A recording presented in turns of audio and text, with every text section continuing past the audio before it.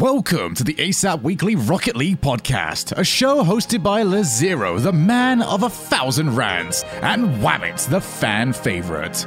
This show details the latest news in the Rocket League scene, esports results, and tips and tricks on how to get better at the game, while sometimes they'll just take a random topic and see where it takes them. Thank you all for listening, and enjoy. And welcome back to the ASAP Weekly Rocket League podcast. I know it's a little different today. You're like, who is this guy? Well, I'll have you know, I am Cursor, joined by Ty Swoogles, and none other than Dr. Prof. Isaac. How are you guys doing today? Doing great. Good. Oh, yeah, we're killing it. So excited. Today, excellent. We like to hear it.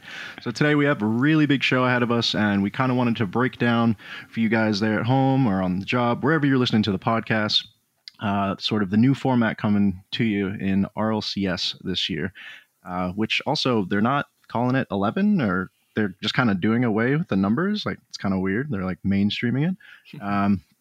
But we have a lot of details to go over today, some spicy takes, as well as dates for events and possibly some rule changes, it looks like. So we're going to go ahead and start off with the expanding of the RLCS, which I think is probably the big one we were all waiting for, right? We had Asia Pacific North, APAC N, and Asia Pacific South, APAC S, as well as the Middle East, finally, and North Africa joining the scene. Guys, thoughts on this? There's a lot of players coming into the scene now. Yeah, I love it. Love to see the new regions coming in. It's I guess it's 3 seasons on now from when South America was introduced, so it really felt like it was time for some new regions, and I don't think anyone was really expecting to get 4 new regions in one season, which is a pretty big surprise, with North Pacific Asia, South Pacific Asia, and then the Middle East and North Africa region, and then the also wildcard region for Worlds with the Sub-Saharan Africa, which was very cool. Definitely was not expecting that, but I'm definitely looking forward to seeing all the new players, especially compete on the world stage. We've seen them compete in some smaller stuff kind of online with big ping disadvantage, as people say, and I don't know, just seeing them on the world stage coming up, it'll be very, very interesting.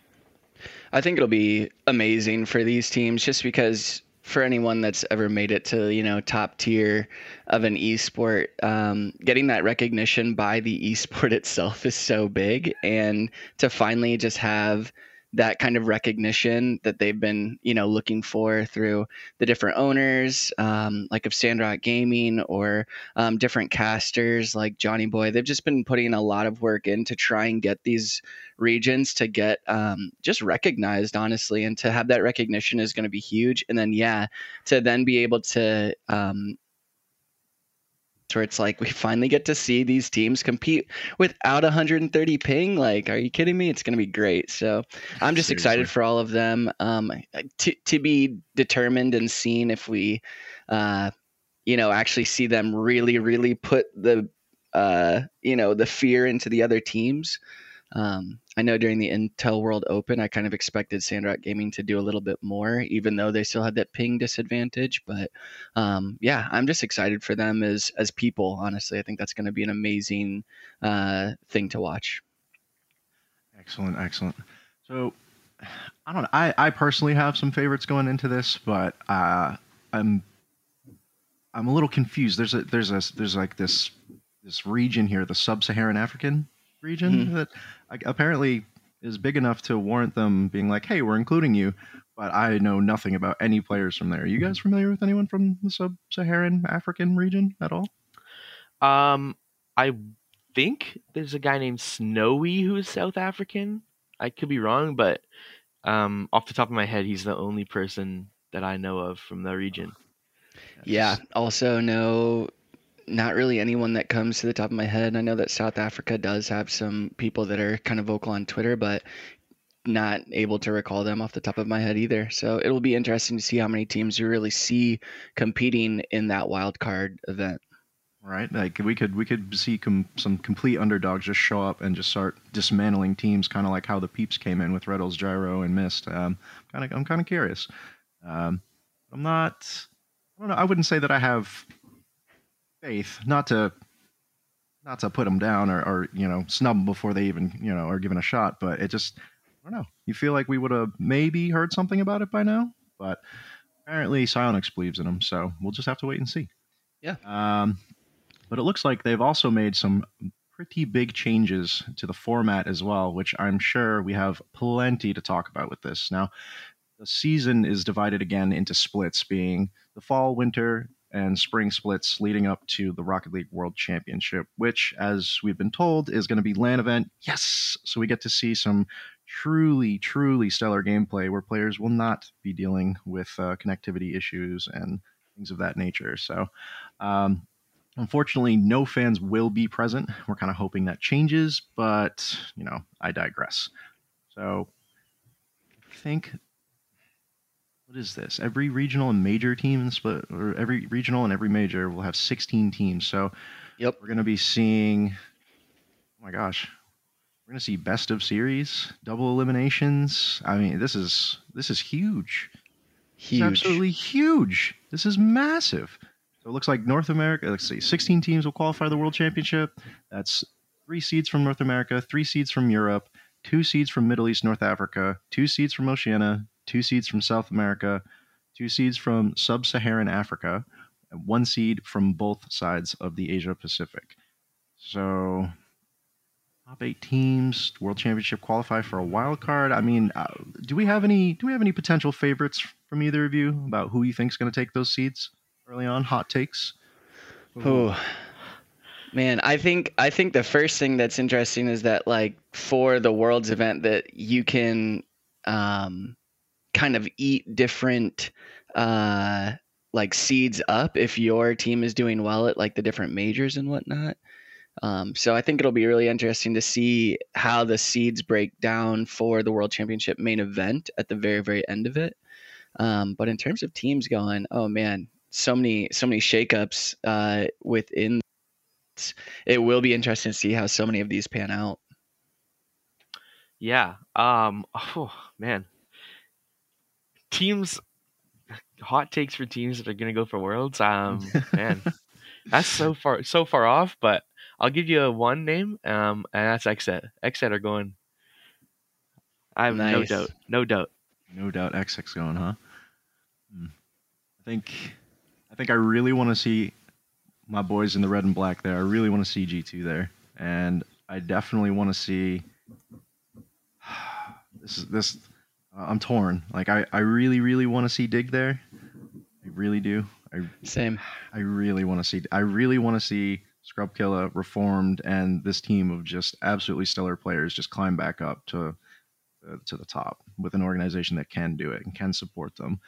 But it is. It's a little out there. It's a little way off base here. So before we go into any more hot takes, let's go ahead and talk about some roster changes here. Let's talk about what happened with this roster madness. Ty, do you have anything to say on the craziness that was the team swapping that was happening? Yeah. I mean, where do you start? Really, like, there's a lot of big shakeups. Let's start North America. Yeah, North America for sure. So you kind of go from the top down, I guess. You got your top 3 teams, NRG, Space Station, Envy. They all stayed the same, right? And then G2, I guess, as well, stayed the same with Drees. But then you come to Rogue and FaZe, and they did a straight swap. First Killer for Gyro. That's obviously a very huge pickup for FaZe. First Killer is touted as like top 3 in the world. So a lot of people consider him the best player in the world.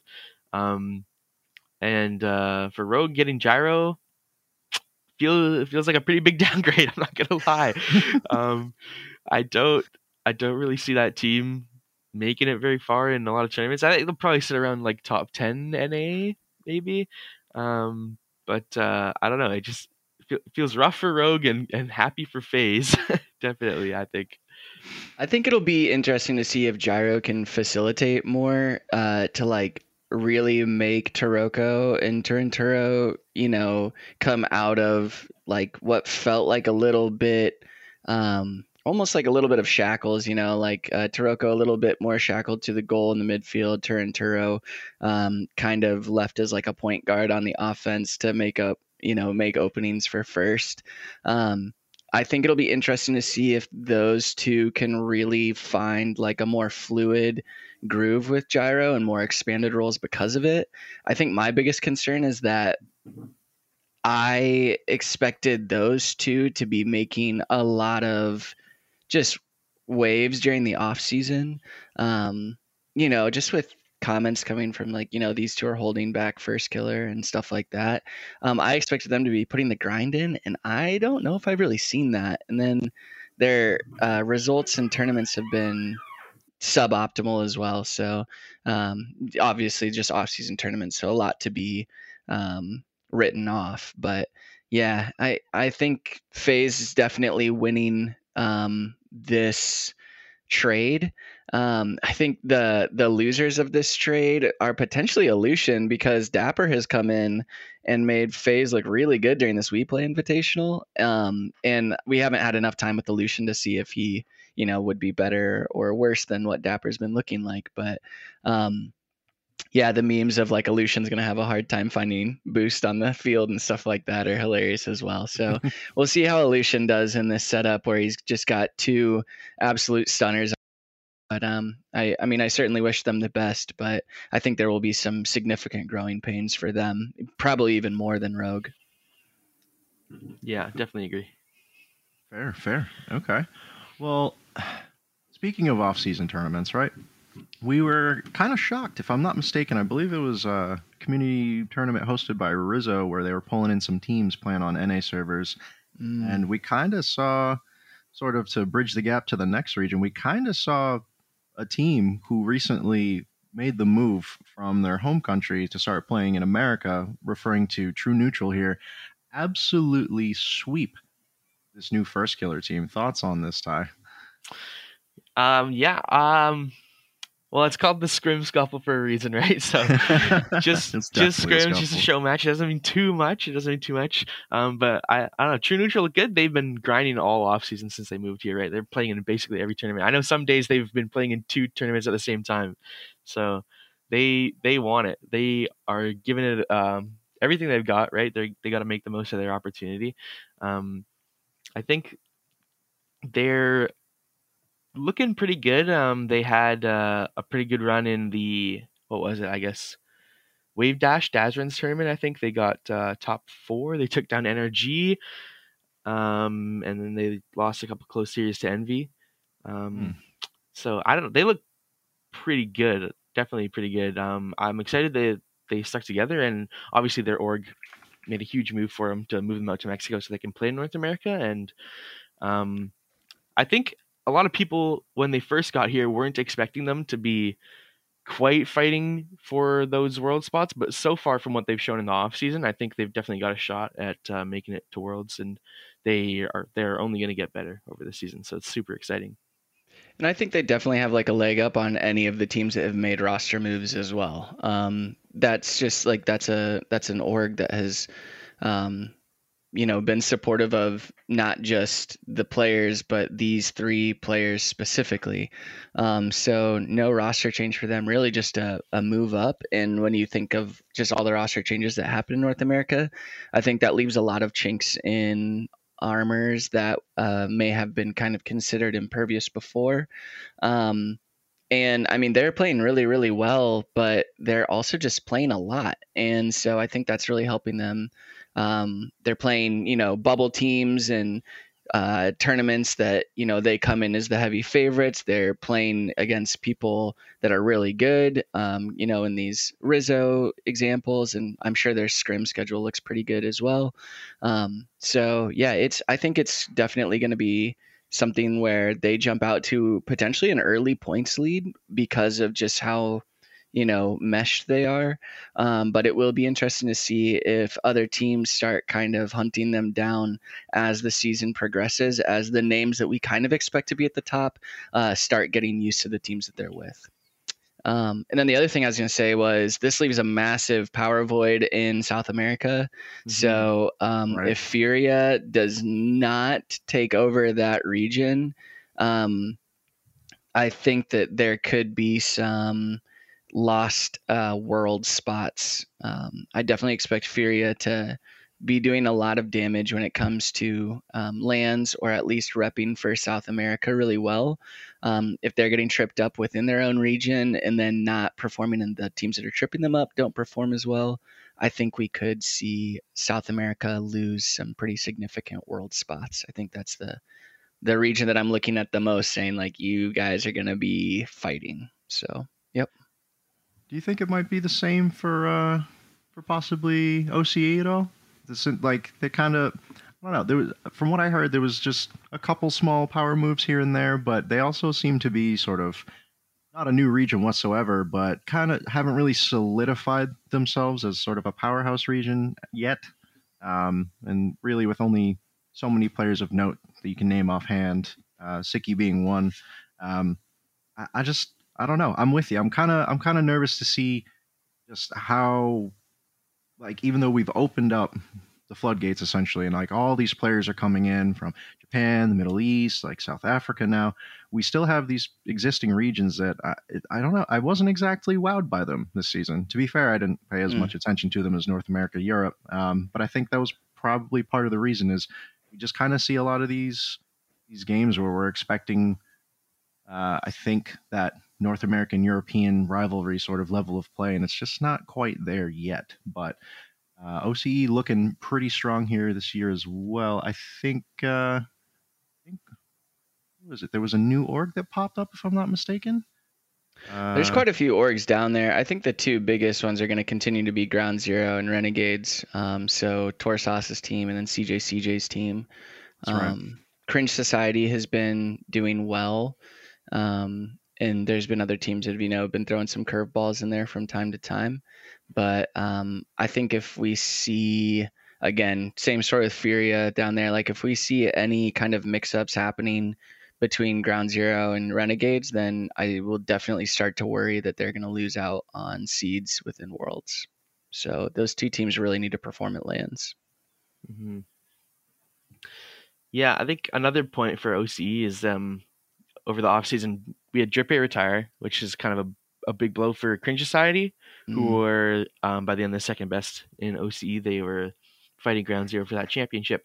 And losing a player like Drippy is pretty rough for the region, obviously. And from what I can tell, it's kind of started a kind of a big roster shuffle itself, apart from Ground Zero and Renegades, who've kept the same rosters going into next season. So it's you lose a player like Drippy, and you've kind of got a decent void to fill, and I don't think they have any roster solidified yet. So we'll have to keep an eye out and see where the second tier of OCE teams end up. Right on. So that really kind of leaves us with the only other powerhouse region. I mean, we can definitely speak to some of these newer regions showing up, players we think that are going to show up, orgs that might show up, but there was a lot of online drama going on with the European region. I just kind of, to start things off, I there's a lot of controversy right now around Violent Panda and Verge leaving Dig. Do you guys have any insight on that? Any takes? Any thoughts? Any takes or any thoughts? I think Panda leaving Dig is kind of a good move for him. He's been in the same spot for a very, very long time. He's done well to, build up multiple teams under Dig that have been very, very strong and reached championship level a lot of the time. But I think a change of scenery for him and obviously sticking with Verge, going over to his new team, I think it'll be a good reinvigoration for his career. Looking forward to seeing how he can facilitate Tho and Oli. But on the Dig side of it, I think the way that they're going about it, I think Jack had mentioned that they've got a sports psychologist rather than a coach, or just haven't found a coach yet or something. But I think focusing on the mentality and just trying to build together a new legacy for Dig will be very interesting to watch this season. And they've obviously, during this We Play Invitational this weekend, they've shown that they have loads of potential. So I'm really looking forward to see how they do as well. Yeah, totally agree with all your points on Flying Dutchman. Think it'll be interesting to see how they do. I think language being one of the biggest things is going to be nice for Flying Dutchman. And then, yeah, when it comes to Dignitas, honestly, I think that the moves that they have made have been some of the most impressive. Um, Jack has talked about it at length in some podcasts that he's done. But yeah, he really has faith in their ability to just come together as individual players, and obviously being like uh, the mental performance person at my org, and us not having a coach, Dignitas and what we're doing at KCP is actually incredibly similar. And I think that there's something to be said. Obviously, I'm biased, but there's something to be said about letting the players kind of come into their own, say what they're feeling, and then developing an approach together, as opposed to bringing in someone with all these thoughts and opinions that's kind of trying to make it work as it's happening. So I think that Dignitas will be really well rewarded for just all the things that they're doing this off season, and we're seeing that come through. They had a really good We Play Invitational. Their scrims have been looking good, and I think Scrub is really being just like catered to, but not in a way that takes away from Jack or Joria's. So Right. I think that they're coming together really well, and I absolutely expect them to be making a world championship appearance. I think that their floor is going to be pretty far down there, just with all of them being like ones players. But I think their ceiling is just astronomically high, like BDS level high. So I think that they could be one of the most dangerous teams in the world come World Championship. 100%. Totally agree with you there. I think we were talking about it several episodes back too. Just how quickly and sort of almost overnight the one scene sort of just matriculated into threes. All these stellar ones players coming in, really showing people that you should be playing more ones. You want to be an effective teammate. You'll have time to learn rotations and team tactics, but like you really need to focus on being the best player you can be first to even make it to that top level, right? We've seen people like Drawley, the young goat, who I believe you're working closely with now, Prof, if I'm not mistaken. You are correct.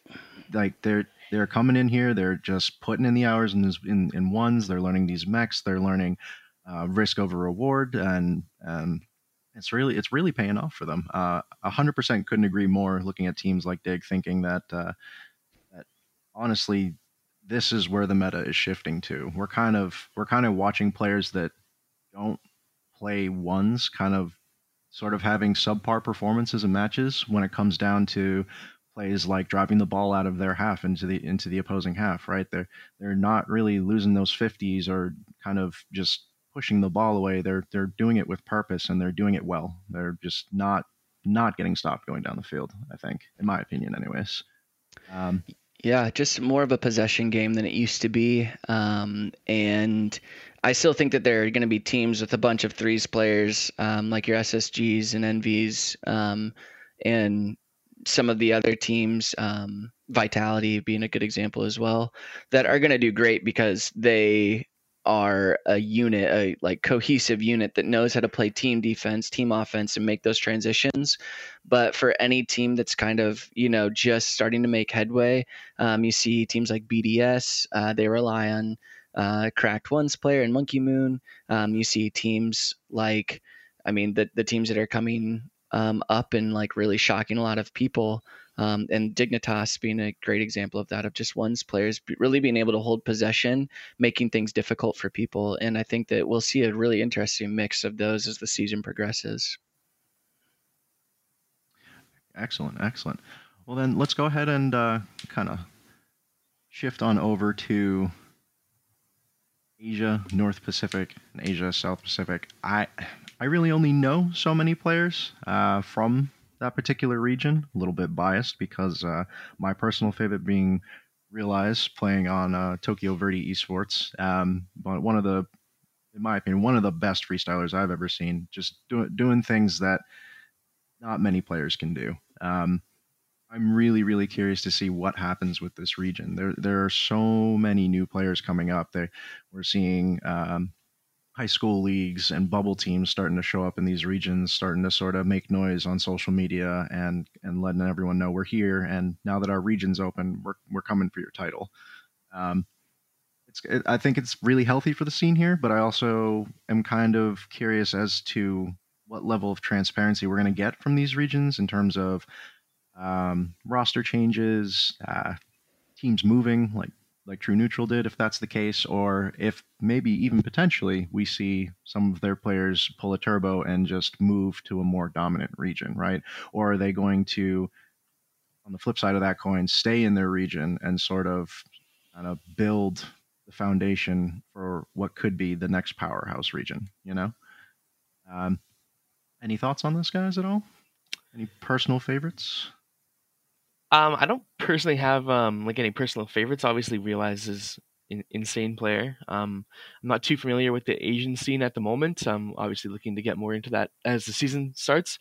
But I just wanted to touch on your sort of point about whether they should stick to the region and sort of build it up. And I think I would like to see that at least for a couple of seasons. I just want to see, with the support from Psyonix now, how they can build their region up and get that depth and sort of improve the region as a whole. Because I think now, if at this point your best players left and moved to a bigger region, I think like it would stagnate your region for such a long time that it would really, really hurt you internationally and just in regionally dependent as well on how good teams sort of pull the weaker players up, right? Because you've got this goalpost that you're chasing. If you take that away, sort of similar to how Sam might be this season, it can extremely hurt the region. And I want to see them build up their depth of skill and get some good competitive teams before we create a power vacuum. Yeah, and I think that also it hurts Psyonix too. They put so much work into this format, and I think we should cover the format more in depth for sure. But I mean, they put so much work into this format and figuring out exactly what it's going to look like. So if we do have players leaving to get into better and more competitive regions, I think that Psyonix then is shot in the foot as much as anybody. It's not cheap to open up new servers. It's not cheap to go through an entire format overhaul. Like, that's time and money being spent. But yeah, I really think that if they do stick within their own regions, that we could start seeing some things like what happens in the Middle East, where new metas develop that we didn't even know were possible, or didn't even think of being as like something that's, capable and legitimate to be used in a high competitive game. So I would love to see what that looks like from them. And we'll see if that type of stuff happens with Asia, Sub-Saharan Africa. If Middle East and North Africa teams will kind of all adopt the Sandrock gaming, like go fast, go hard, be an insane ones player, and it'll work out kind of approach, or if they develop, their own little mix of things too. So I definitely want players to stay within their regions, if not to just kind of contribute to the game and the competitive integrity overall, but also to really maybe develop something new that other regions can be like, that's not a bad idea. Mm-hmm. I think that would be great. I think my biggest concern is just they talk about 16 teams being every region, splitting up Asia into North and South. You gotta think there's not 32 teams within Asia right now that are like competing at the highest level, but maybe I'm completely off on that. We'll see how that breakdown goes, and I'm curious to know more. And like Ty said, just pay attention to the region and start to have some names that I pay attention to, just like I've done with the other regions. So we'll see. I think that's where I'm at as well too. Like, I only know so many of these players from each of these new regions, right? Like, if we're to move on over to the Middle East, I really only know Sandrock Gaming, honestly. Are you guys? I know maybe what was it? Falcons is another team that's coming up, but I couldn't really tell you any of the players on them. There's only been so much exposure for these players and for these teams, and having these regions come out is just going to give them that much more, kind of get us or give us the opportunity to get to know them better and see what they're all about. and show us that maybe they can build up a region instead of just hot swapping, essentially, and sort of all the good players wanting to flock to where the strongest competition is so that they themselves can continue to improve. But I don't know. Have you guys heard anything about the Middle East? I mean, I'm happy they're here. We've been talking about it for a better part of 2 years now. I'm really glad they're here, but I'm really not sure all too much what they're about. Yeah, I think I know of a couple teams in the Middle East. Obviously, there's Sandrock, the big one, but then there's Falcons, like you mentioned. I think Falcons esports have two teams, if I'm not mistaken, as well. And then Okay. I'm not sure if these teams exist anymore. But in the past, there was the Momentum Shifters and a team called Empty, I believe. So there's Hmm. a couple decently competitive teams that have taken series off of Sandrock and stuff. So I don't think I'll have quite the same concerns for the Middle East as Asia, as they've had decently more support with big tournaments sponsored by Sonics and the APL. Right. They've had access through Incivic with Johnny Boy and a lot of EU tournaments and EU bubble tournaments they can play in as well. Right. So I think Middle East has a decent basis for where they're going to start at, and they have a good number of competitive teams off the bat, I think. Yeah, the parity in the Middle East isn't like great. I mean, Sandrock is kind of like if you watch the NBA, kind of like the Brooklyn Nets, where it's like they have Kevin Durant, Kyrie Irving, James Harden, like all these like people that you're like, wait, they're all on the same team. Like, how do they pay for that? So yeah, Sandrock with Ahmad, Khaled, and then the big switch is TRK, who left, I believe, the Ultimates, who gave Sandrock Gaming a little bit of trouble. I could be wrong on that, but so TRK is really good as well. But then each of the teams kind of has like one go-to guy that I know of. So you've got Rawas with Anka, you've got AMS with the Ultimate still, and then probably the biggest name not on Sandrock Gaming right now is Fahad, Mhm. who's on Falcons. So there's definitely like teams that can be a threat to Sandrock Gaming. And then we'll see, what North African teams come out of the format change as well. But Sandrock Gaming will be that team that people are going to look to like say like, hey, your owner and your players like Senzo have been the biggest complainers with the ping, rightfully so, to be For totally sure. honest. But once ping is taken out of the equation with a LAN, like you better step up and perform because the teams within your region are going to be looking to you to fight and hold and keep those world spots. Definitely, for sure.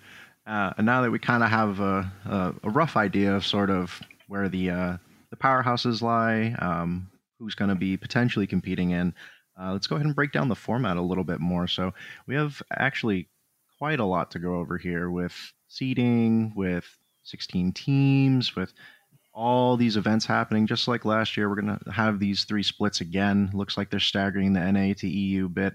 Don't really have okay, let's see. So regional one takes place. Okay. They just didn't. Okay, in their announcement, they didn't put it up in their graphic, but NA, MENA, which is now the Middle East North African region, OCE, APAC South being Asia Pacific. They're all taking place. The first one between 15th to the 17th, and then in October, and then the 22nd through the 24th. It looks like EU, SAM, and APAC North are going to be having their regional. Not really sure that it's going to allow for too much in season sort of not RLCS related tournaments. It looks like their time card's pretty full here, honestly. Yeah, so I should say too that the qualifiers, like open qualifiers for teams that are bubble teams, and any teams that are kind of like coming together as um, just a bunch of free agents, they will have a chance to make it to those regionals on the weekend of, I believe, October 9th through the 12th. So I think there's going to be like 48 teams or something like that within those. I'm not sure exactly how Holy. that will be working. I don't know if they're going Swiss format for that or or what, but that should be a 4-day tournament if I'm not mistaken. I only know a little bit about that just because, I'm in some of those org comms, but KCP having the points from Mektos and Freshness being transferred over to us, I think we actually qualify for the 16-team Swiss format right out the gate. So I don't know as much about that, but that I think that will be kind of it in terms of tournaments that take place that aren't listed on these weekends, are kind of the open qualifiers. But other than that, no, it's a full slate for sure. It's absolutely a full slate. And I think that'll be good for Psyonix and, RLCS. And also with kind of the splits between the regions, I think each region is going to get a little bit of a nice break where they are competing a lot, but it's not as dense as it was last year. And hopefully we can avoid things like burnout that a lot of players like Justin were stating at the end of the year. Mm-hmm. For sure. It looks like they're going to stick to the same rule set with that as well. We're going to 15 years or older if you want to compete, definitely with parental consent, right?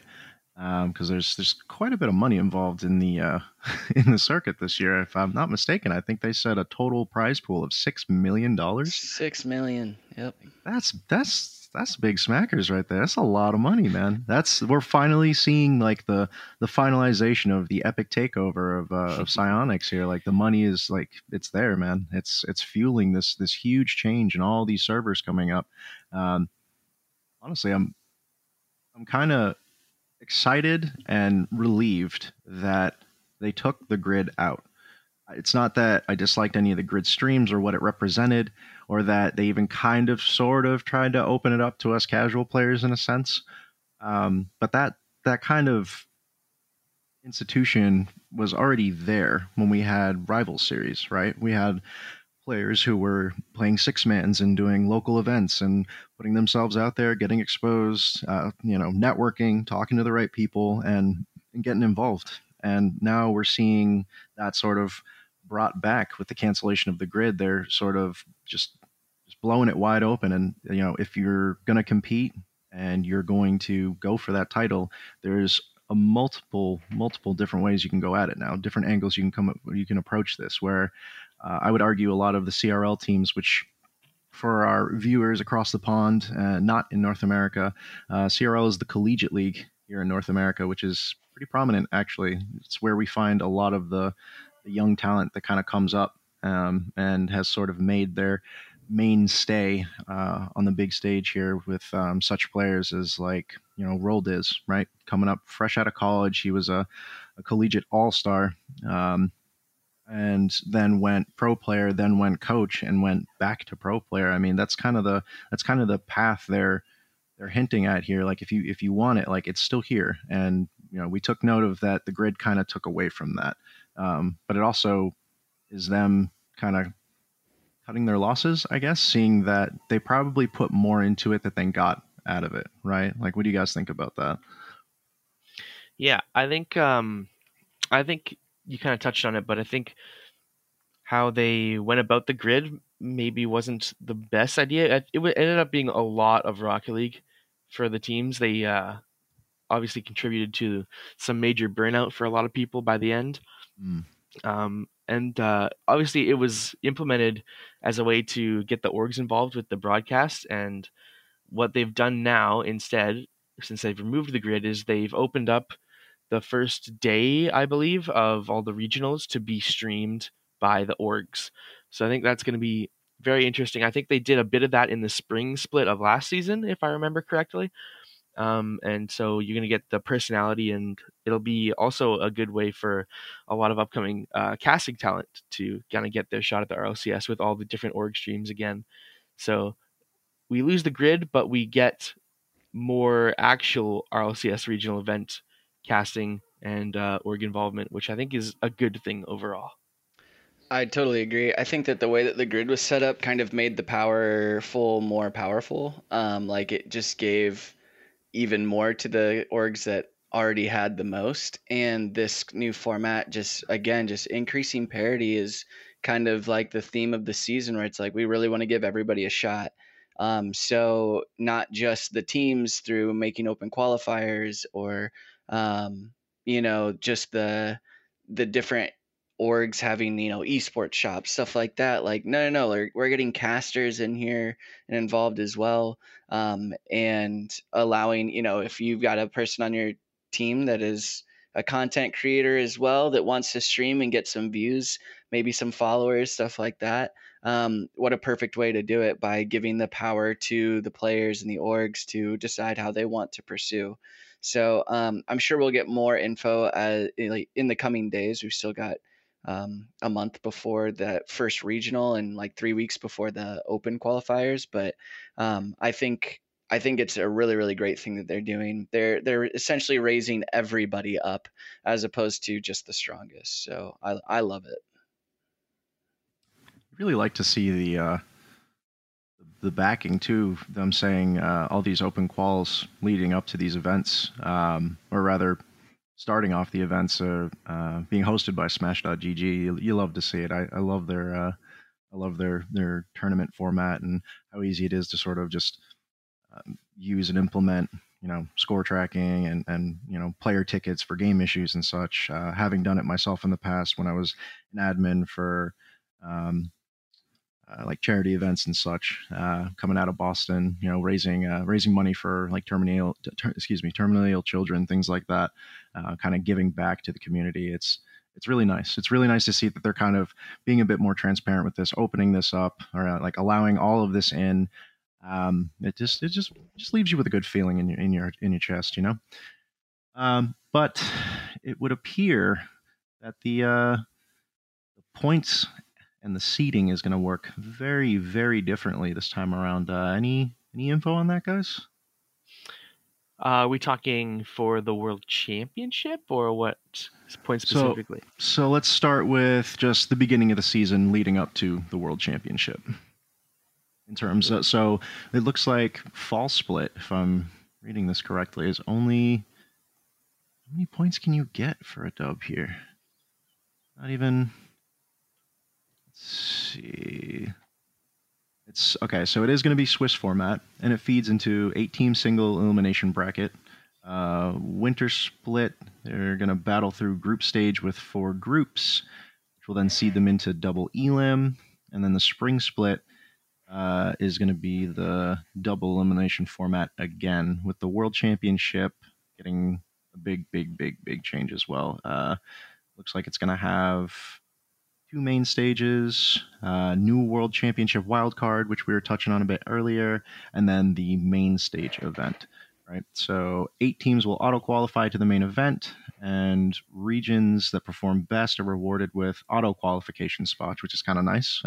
Just kind of going back on what Prof was saying earlier, kind of really focusing on not burning out these players' mental before they even get to the big show. It's I think that's paramount right now. I think we loved the amount of content we saw last year, but this being a thing where we can still see these best of sets, these double elims, and see these close games, these best of 7s, these best of 5s, overtimes especially. It's the Rocket League we want to see. It's the Rocket League we like to see. Let's see here. The main event is also going to feature 4 double elimination groups that feed into, okay, there we go, high stakes single elim bracket. So it looks like at the very end, it's just straight elim. You either make it or you don't. Winners take home the trophy, losers go home. So there's actually also a point structure indicator. So first place will be getting 401 points if you win the region. Second gets 350, third gets 300. So I like seeing that because it means that we get to see that third place, play the second place, or that third place play the fourth place, kind of like as a final in and of itself. So really seeing the tournament through and out. And then 5th and 6th get 210. Anyway, like it kind of goes down from there. And then anybody that was 13th or lower will get 80 points. So that's kind of like the points at the regionals, and then you basically just double all of those for when you win a major. I think we'll see they don't have like any point minimum or cap in terms of reaching the world championships. It sounds like it'll really just be like, whoever has the most points gets in. Mm-hmm. But I think that the way that they're doing it with, NA and EU specifically with these open qualifiers ahead of every single regional. So if you look, actually they have open qualifiers for everyone now that I'm seeing it. So if you look down in the rule book, you'll see it has open qualifiers for a couple days, and then it gets to the main event for each regional. And with how they're doing it, I think it'll be really, really good to see a lot more parity come in. Those open qualifiers are where we're going to see teams full of free agents or stuff like that really come through and see if they can make a splash. I mean, shoot, maybe get an org by the end of it too. So, I think how the points work is going to be great, and I definitely love the Swiss style format. I think it's a great way to get teams exposed to other teams without it, flirting with burnout. And I'm excited to see the group stage format, kind of like the World Cup, but feeding into a double elimination like what we're used to in RLCS. I think it's going to be, I don't know. I just think how they did this is going to be so much fun. For sure. I mean, do we think that even though the point structure is a little different this time around, that we might still see teams sort of tactically playing through these events, kind of like they did last season, where we'll use BDS as probably the most prime example for this, where they were almost 2.5 times the points of the second place team for almost the whole season, and didn't really need to care about events because they were already solidified for going to Worlds. I think if you're that good and you're dominating your region that much, then if you don't have to put in maximum effort by the end of it, you've earned it. I don't really think that's an issue. Yeah, and I don't know if there's as much, with like arena shooters where it's like, oh, we don't want to show all of our cards. Like, I think with Rocket League, it's so much more of just like an open psychological battle that if I can just make you fear me more and more and more, and by the time we get to a regional or Worlds, that you're like scared to death of me because I've beaten you just senselessly over and over again. Like that's definitely what I would go for. Oh, yeah.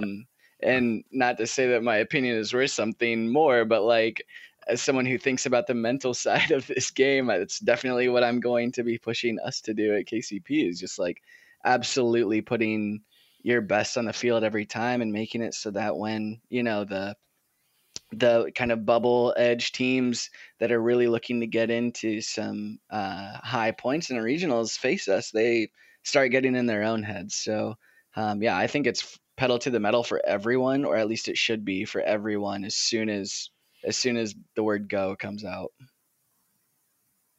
Right on. I think, let's see here. It almost looks like it's a different point structure per split, if I'm not mistaken. If I'm reading that correctly in the rule book, it looks like you have a higher ceiling in the winter split after the fall split. So it looks like the fall split total amount of points being distributed is going to be a little over 4,000 points for majors and a little over 2,000 points for regionals, the events leading up to the major event. But if you look at their winter bracket, there's 2,500 points for regionals that are acquirable, and over 5,000 points for majors that you can scoop up and sort of take with you to Worlds here. I'm kind of curious why there's a change there. I think that's done because in a Swiss style tournament, you're going to be playing fewer people. Because it's more about getting maximum exposure of teams. So there's just like less games to be played. And then I think we're going to see more points in the winter and spring splits, because now we're getting into like traditional double elimination brackets where you're playing a lot of Rocket League. So I think it honestly probably has to do with just the sheer amount of games being played. I also If already think goes. I think it's similar to. I'm pretty sure last season they also had it where it was the points were going up every split. I think they want to do that as well, just to reward the teams that are performing better as we get closer to Worlds, to give them an advantage that they deserve from their form. That's so we don't end up with a team that's peaked in the fall but is still at the top of the leaderboard because they farmed points in that split. Yep. So if they give a slight Gotcha. That advantage makes to sense. the later splits, then it's a better comparison or seeding for how teams are really performing at the time. Totally agree. I think that's probably Yeah. more so the answer. I think mine is likely a bit of a convenience thing. Yeah, I think you're totally right, Ty. Yeah, I agree with that too. I could see both sides of that as well, right? Like that, I agree. Like the players who are showing that consistency, right, they very much just deserve like here's the freebie, bro. You've been grinding the season, like you're up there. Like let the lower guys kind of fight at it for a little while and see if somebody can't come out on top and sort of push themselves a little closer to you, give you a little more competition. Like I respect it, but on the other hand here, we're gonna see all the whiners come out being like, oh, the powerful stay powerful. It's like, well, I mean, it's not like you don't have the opportunity to get there though, right? Like especially with the exposure you're getting, like you have all the opportunity in the world, and with that kind of exposure, hell, maybe an org will reach out to you and be like, hey, like we're looking to scrim, would you guys be interested? And that could be huge for you depending on who that is, right? Like I would, More money in these events too. So like more yeah, exposure, more money, yeah, more parity, more everything. more I don't motive, think there's really any room left to complain, no matter who you are at yeah, this point. yeah. I think it's going to fall on deaf ears if we hear anybody complain about any of that whatsoever. Like, no one's going to care, man. Like, sorry you didn't make it. Try again next season. Like, Yeah. yeah. I think one issue we may run into is with the LAN events. Like some teams might not have the cash to be able to make it. Mm, I hope Psyonix is able to solve that if there are teams that just completely break out, orgless teams that are able to make it to Stockholm, for instance, right. our first fall major. Like if those teams aren't able to go, from just kind of the general energy and vibe that I'm getting from Psyonix this year, I would not be all that surprised to see them help out the little guy yet again and be like, we got you covered. Don't worry about it. So it'll be Right. interesting to see if that comes to be an issue at all. But yeah. I'm actually kind of curious. I wonder how strict their their infrastructure is for accepting visitors from other countries. What with COVID still being a thing a couple years later, unfortunately.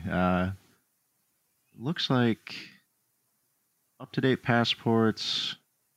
Not okay. Wait, so they won't need visas. That's good. Not required for stays under 90 days. And since they're only going to be there for a couple of weeks, it looks like there isn't going to be an issue there. I know there's like a huge backup in governments around the world processing paperwork on that level. It's there's so many things going on. People getting stuck in countries other than their own, like not being able to get home, like not having the money to stay there. Like it's kind of a you really want to make sure that you're taking care of your players when they're abroad for sure. I couldn't agree more. I hope Psyonix has something in place or is transparent with the orgs as how they can work something out to make sure that everybody's safe, healthy, and is able to go and compete at that highest level. Let's see. So I think, aside from the changing in points and format, I mean, I'm kind of just hungry for it now. Honestly, we were left in the dark for a little bit. Then in true Epic Games fashion, because they also own Fortnite, they pulled a Fortnite on us and went dark for a few days leading up to it, generating hype because we all know how well that works. I'm really curious to see the season kick off. Like I really want to see see them start up the machine and see the parts move and kind of how everything plays out. I'm hungry for some pro level Rocket League, man. I think we're gonna see a lot of upsets this season. I think we're going to see the return of some monumental figures, and we're definitely going to see some new top tier talent really make a name for themselves here on this stage. Any particular favorite players that you guys really want to see do well this season? Ooh. Well, okay. Be as biased as you want. Be as biased as I want. Yeah. Well, I'm a big G2 fan, so obviously I want to see them do good. Me too. I'm also a very, very big Mist fan. I think that kid is absolutely insane. And I want to see him do as good as possible. And then when you look at sort of players on the come up, I am very, very excited about this new XSET roster with Percy. I think Percy is a special player, man. I think that kid is going to be a future world champ. And their team is looking very, very nice so far. So I'm really looking forward to see how they do. Yeah, I mean, I'm looking at all the mainstays for the most part. So I expect, some mixture of NRG, SSG, and NV to be, two of the three of those teams being somewhere in the top three. I definitely just love watching Garrett just continue to be amazing. So I can't wait to see how he decides he wants to blow our minds this year, just like he decides to do every year. I am really keen on seeing Shopify Rebellion make a name for themselves. I feel like they keep just being there. And I would love to see if they can finally kind of break through what they've been able to achieve thus far. Beast Mode is just an incredible player. I think even though most people would rate him in their top 15 players in the region, I think he should probably be actually closer to like top 7 players in the region. And I hope that he proves me right. Didn't he hold first place for all 3 big leaderboards at some point for the season? Yeah. He was, at least for NA this year. Yeah. Lion Blaze actually had first. That's what it was. Yeah. To be honest, I'm not sure what Ghost is going to be doing. I think a lot of people have good hopes for Ghost. I don't think Ghost is really going to do anything that special this year. Maybe I'll be proved completely wrong by this, and I don't know. I think we'll see what they're able to do, but I think that they will kind of be in the same area as Pittsburgh Knights, teams like potentially XSET if they don't really perform, like what Ty is hoping they'll do. And yeah, KCP, maybe Charlotte Phoenix does a little something, but I kind of expect them to all be in like that same area, Alpine, where they're vying for those kind of last spots within, spots 7 through 10. But we will see who kind of fights their way out of that area. The parity in those teams is just insane. And then the last thing I'll say after this massive diatribe that I'm on is True Neutral remains just a massive wild card. I think they are going to be a team to watch. Do not underestimate this team, whether you are a big team watching them beat up the little orgs or thinking that you're a little org that can sneak a quick one on them by doing enough research. They have played every level of opponent this year and have come out on top most of the time. Yeah. So do be careful with True Neutral. Vibrance just pulled off an amazing reverse sweep on the Alienware tournament against them, but I think even that will be a learning moment for them that makes them that much harder to take out. So we'll see what True Neutral does. I think they're the biggest kind of wild card that's team to watch out for in the NA scene. Yeah, for sure. I mean, to your point, looking back here at their performance, they have literally taken first in everything dating back to July of 2020, except for the Winter Sam Major and the Grand Series event, in which they lost to Novus of AV in the Major and Noble Esports in the Grand Series. But it wasn't by any means a blowout. They were both one match series that they were off by, right? Like that's this is a team that people really need to start putting their eyes on and being careful about, because now that they're here, and it's not like a disadvantage for them for the quality of player they're playing against. Nothing against South America, but now that they're here, they can scrim against this like super elite top tier talent that kind of keeps themselves at the top consistently. It's just going to drive this team to get better and better and better and better over time throughout the season. I'm actually also very curious to see where this team ends up by the end of the season. Yep. Yeah. I think the one team we won't have to worry about is United. Yeah, man. Not be What happened to doing them? much. Sorry, United fans. And I'm not sorry. Other than saying that, like, I'm sorry that you're having to watch your team go through this right now. So we will see what happens with United. But to think that they were always in that top 10 conversation, or at least, a couple of years ago, were certainly in that top 10 situation, and they've got a decal in the esports shop for a reason. I am getting nervous and more nervous about them. I don't think this experiment is going to pay out for them. And to be totally honest, I kind of hope it doesn't.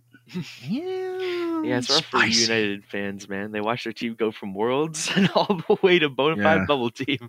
Yep. Oh my God. Yeah, so I don't know. I think that maybe just speaking on the United thing a little bit more, like, I think that they are trying something right now, which is kind of just like, what if we have a team that just has all really good vibes? And I think that could potentially work out, because I'm pretty sure everybody on that team, including Rogreg, like all four of them, Tristan, Savvy, Ajax, and Rogreg, are all good friends. Like just like legitimate friends. So maybe they are able to have some really good resilience in this moment of them, getting swept out of tournaments that they're entering in this preseason. Maybe they have some resilience in learning from that, but to me, the Savvy Seal pickup just kind of screams nepotism. If you guys know what nepotism is, like, just like putting your friends and family in like high places. It's, I don't know. Like I said, I hope it doesn't work out for them, only because I just want to see their fans, who are some really pleasant people, kind of get to see the people or get to see the org that they signed up for. Yeah. I didn't even know T-Bates was a sub on that team. Yeah.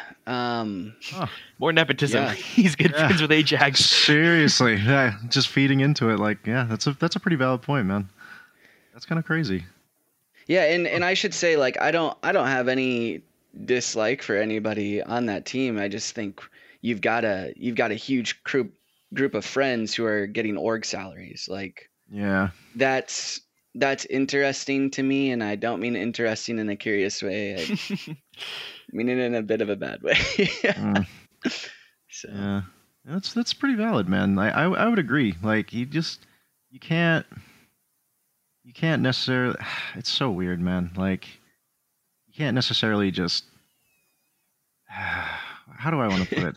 It's like it's like the first time you ever move out, right? Like, of course, you always want to like room with your homies, your friends, and stuff. But that's actually not always the best move, because that's a great analogy. You're like, generally you're friends with them, and like hell, like maybe you've even had extended stays with them, gone on vacation for a couple weeks or something or whatever. But you realize like you guys are friends, you share a lot of similar interests, and you genuinely care about each other. But you don't lead the same lives, right? You know what I mean? Like there's going to be a lot of things you guys do different. And I think that gets like kind of showcased more. I think to your point, like it might work, but it might fail, because you're going to be around them all the time. And one of two things is going to happen. Either you're going to see the sides of them that you dislike more often than not, which is going to tilt you, or you're going to become so complacent because you're so comfortable. Right. And I think that's a huge detriment to more so like top tier bubble players than pro players, but some pro players as well, is they get far too comfortable with where they are. I think what keeps the top at the top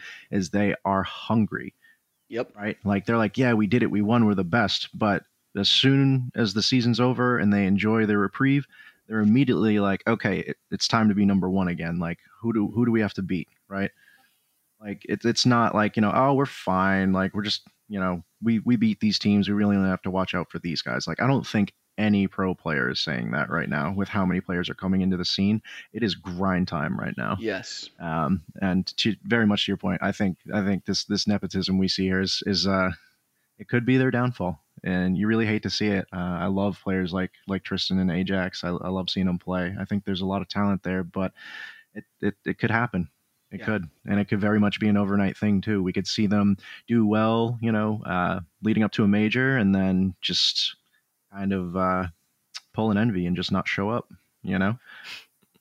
Ty, I'm curious if you've got any spicy takes. It can be about E United or not, or about somebody else. But I'm curious if you've got any spicy takes. Spicy takes, Extra That's spicy. a pretty spicy one. And like I said, no disrespect to the individual players at E United. None I just whatsoever. think this is a project with a lot to lose. Yeah. Yeah, it's definitely a project. Spicy takes. Okay, I don't know how spicy this is really, but if you look over in EU with Semper, the former top blokes, they dropped Flame for Chaussette. I think it's a horrible move. I think Chaussette is very, very bad right now. I think Ashel was absolutely carrying him in Farah all season. I don't know. He just seems he's very slow, which Flame kind of was too at the same time. But I think Flame's more creative on the offensive side, and I think he was also more consistent in defense. And he has obviously better chemistry with Archie and Cassius since they played together for so long. I just think it's a pure downgrade, and I see a lot of hype for Chaussette by a lot of people, but I feel like they're just holding on to his 2019 glory days where he was just 1v3ing everyone, and I don't see his worth at all.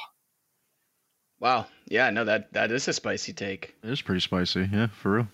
I think I'm actually doing exactly what you said. Like I think like I've been kind of paying attention to him like from time and like every now and then, but I think I'm kind of just he set like a bar that I'm expecting him to perform to, but not watching him in all his games. I think you're right. As somebody who pays closer attention to that, I think he has fallen a little bit, and it's possible that your spicy take is actually 100% correct. He could not be the upgrade they might have been hoping for. Yeah, I think his difference in play is going to be detrimental or maybe potentially incredibly helpful. One thing I will say is that even if he is a downgrade, the way that Archie is able to carry his teammates maybe makes it not the biggest loss. But I would like to see Archie with a team that is generally agreed upon by the majority of even just casual watchers of the esport, that people would be like, oh, like, no, that'll be a good situation for him. Just because he's been super skilled. I like the hot take a lot. I think that's spicy. I will say that okay, another hot take coming in. Who is I'm trying to think of who the team is. I've been scrolling through the rosters, but I think that German Migos, Fadeaway, or even potentially Carmine Corp will be a flash in the pan, where they're really good at first, and then they like kind of fade away, or they are not good at first and then suddenly just kind of like come out of nowhere. I think Carmine Corp could just be a really darn good team. But I think German Migos, Fade Away, potentially even like Flying Dutchman, those are all teams where it's like, ooh, I don't know if your ceiling is going to be reached for very long, even though you guys have good rosters. So I think you can kind of say that about SK Gaming as well. When they showed up in the spring split, they Yukio, Tox, and Ixo, they formed in the spring split kind of like a leftovers almost. And they reached a regional grand final and major top four. Like they were doing very well. And I don't know if that's sustainable for that team. Yeah. No, that's a good one too. Oh, Monkeys is a good one to think about as well. Cash, Matane, and Arju. I think that team's actually going to be weirdly good. But Yeah, I think they have a good. I think EU that team is, has a good team composition. yeah, same.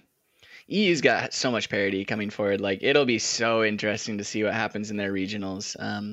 I've obviously like my team is in NA, and I'm going to be watching more NA than EU, but I will be keeping a closer eye on the EU scene with this new format than I ever have before, just because I think the parity is all over the place. Mm-hmm. It's gonna be exciting. Interesting. For me, I don't know, man. I think that's tough. Spicy, huh? I think. All right. This is a biased thing for sure because I know what people say, but I've kind of just sort of nodded my head at them and always had my own opinion. I think we're gonna see Crow come back this season. I see it coming. I do. I see it coming. I think I'm kind of tired of hearing, "Oh, he's washed, bro." Like he was, like he taught y'all how to friggin' aerial. Calm down. Literally, calm down. It's okay to have some bad seasons, right? You can't be 100% of the time, right? And at the same token, for me, it looked as if his transition from org to org over the last couple of years in his career, he's been on a journey, like learning things about himself, his play style, where areas he can improve in, people he works well with, play styles he works well with and does not. I think he's about to upset a whole lot of people, man. A whole lot of people. I know you're probably bringing this to light because I'm in here. No. Like honestly, he's always been one of my top. Yeah. Like that's why I'm still a G2 fan. Was way back after he won the first Worlds, and it wasn't even Worlds back then. He just the way he, JKnaps, and Rizzo played, man, it captured my heart. It did. I'm gonna be G2 fan for life, I think, unless that team dissolves. Chicago and Dries coming in, stepping it up, really helping keep the team alive. JKnaps still being the only original member still standing. Yep.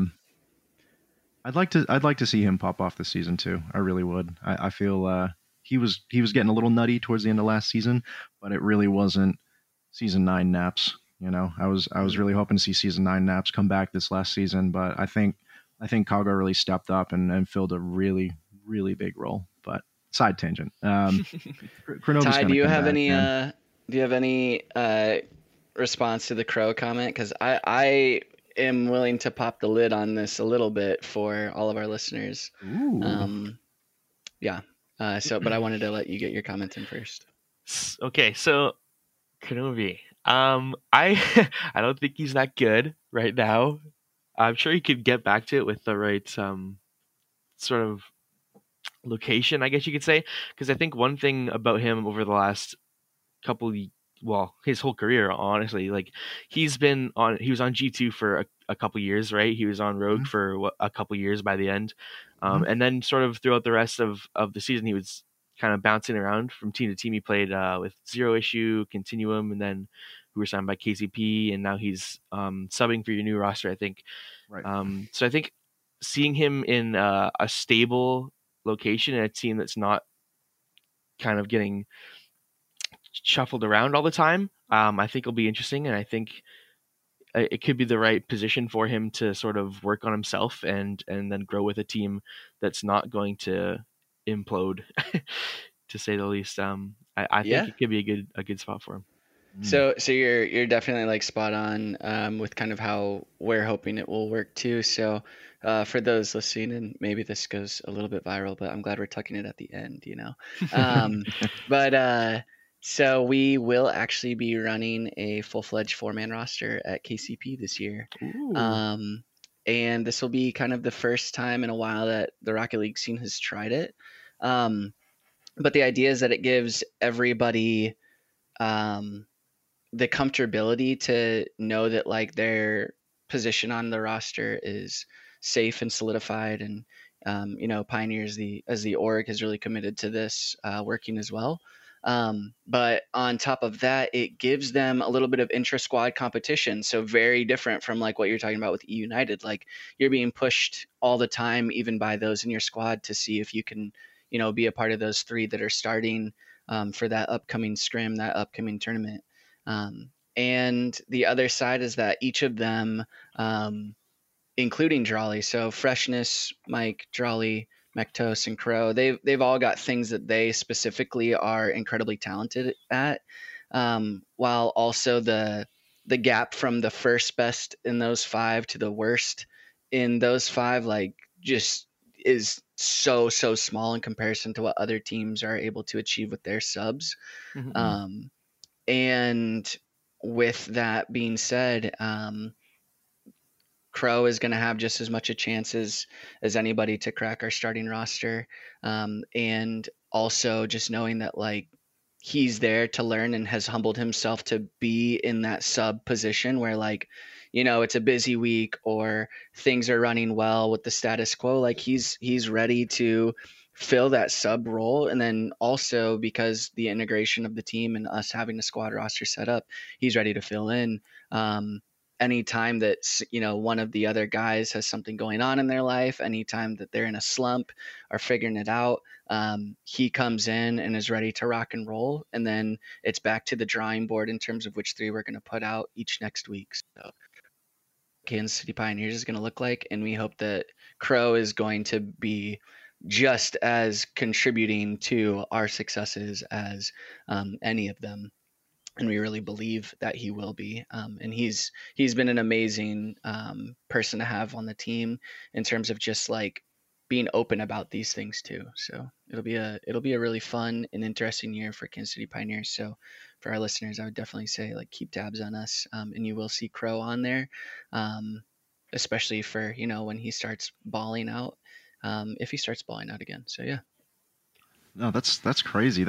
You guys heard that here first on the ASAP Weekly Rocket League podcast. That's a world premiere shit right there.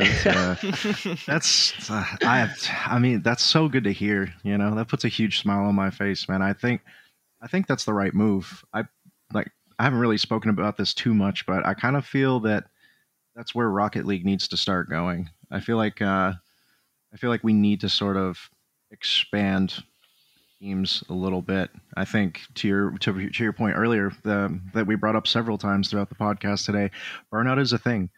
Yep. Just because these guys aren't running around taking physical abuse and in the gym training every day doesn't mean that they aren't equally putting in just as much effort and suffering just as much wear and tear mentally in a game that's wholly reliant upon reaction and perception and like you were saying in the previous podcast, your neuroplasticity, you're constantly challenging yourself mentally. Like it's so hard to just put that on only 3 people. Yeah. Yep. I am a huge fan of everyone getting behind the mental importance in esports and bringing in the support team to really help bring out and maximize the potential or help these top tier talent players really come to realize their true potential. I think for us as fans, that shows that the orgs care about their players and that they're here to stay. And that on top of that, we're going to see some much better Rocket League, right? Like if they're eating right and their mental guy comes in, hypes them up, helps, keep them calm during the game. Like Ty and I were saying it about when coaches were coming in last season, like it's going to be huge, man. Like, yeah. We're going to see a whole different game now with like the ones players coming in, the support teams here, the change in the format. The meta is shifting, man. I'm really curious to see what kind of the plays and shots we're going to see this season. But yeah, again, another reason to look at Dignitas too. I think they're going to be exciting. So. Oh, 1,000%. Forget the 100, full 1,000, man, full 1,000. I have faith in that team. I really do. I believe they're going to shake up the world and prove that it's a doable thing, that you don't have to be a threes main to be a threes god. I think that's my hot take. But unless you guys have anything else, I think we can kind of wrap it up there. And from all of us here at the ASAP Weekly Rocket League podcast, we are telling you your homework this week is going to be go out and challenge yourself. Go do something you've never done before. Remove yourself from your comfort zone and try something new so that you don't get stale and stagnant and you don't just sit there and not improve. Be a better you this week. Try something new. Challenge yourself. Try a new food. Try and talk about something to someone you haven't, brought up before. Try and read a new book or try and learn something new. Just go out and try something because we're all stuck in the house with COVID and getting lazy and stagnant. But we appreciate you all at home. Don't forget to send us your questions in on our Discord server and add us on Twitter. We're pretty responsive about it. And we will see you on the next one. Bye-bye.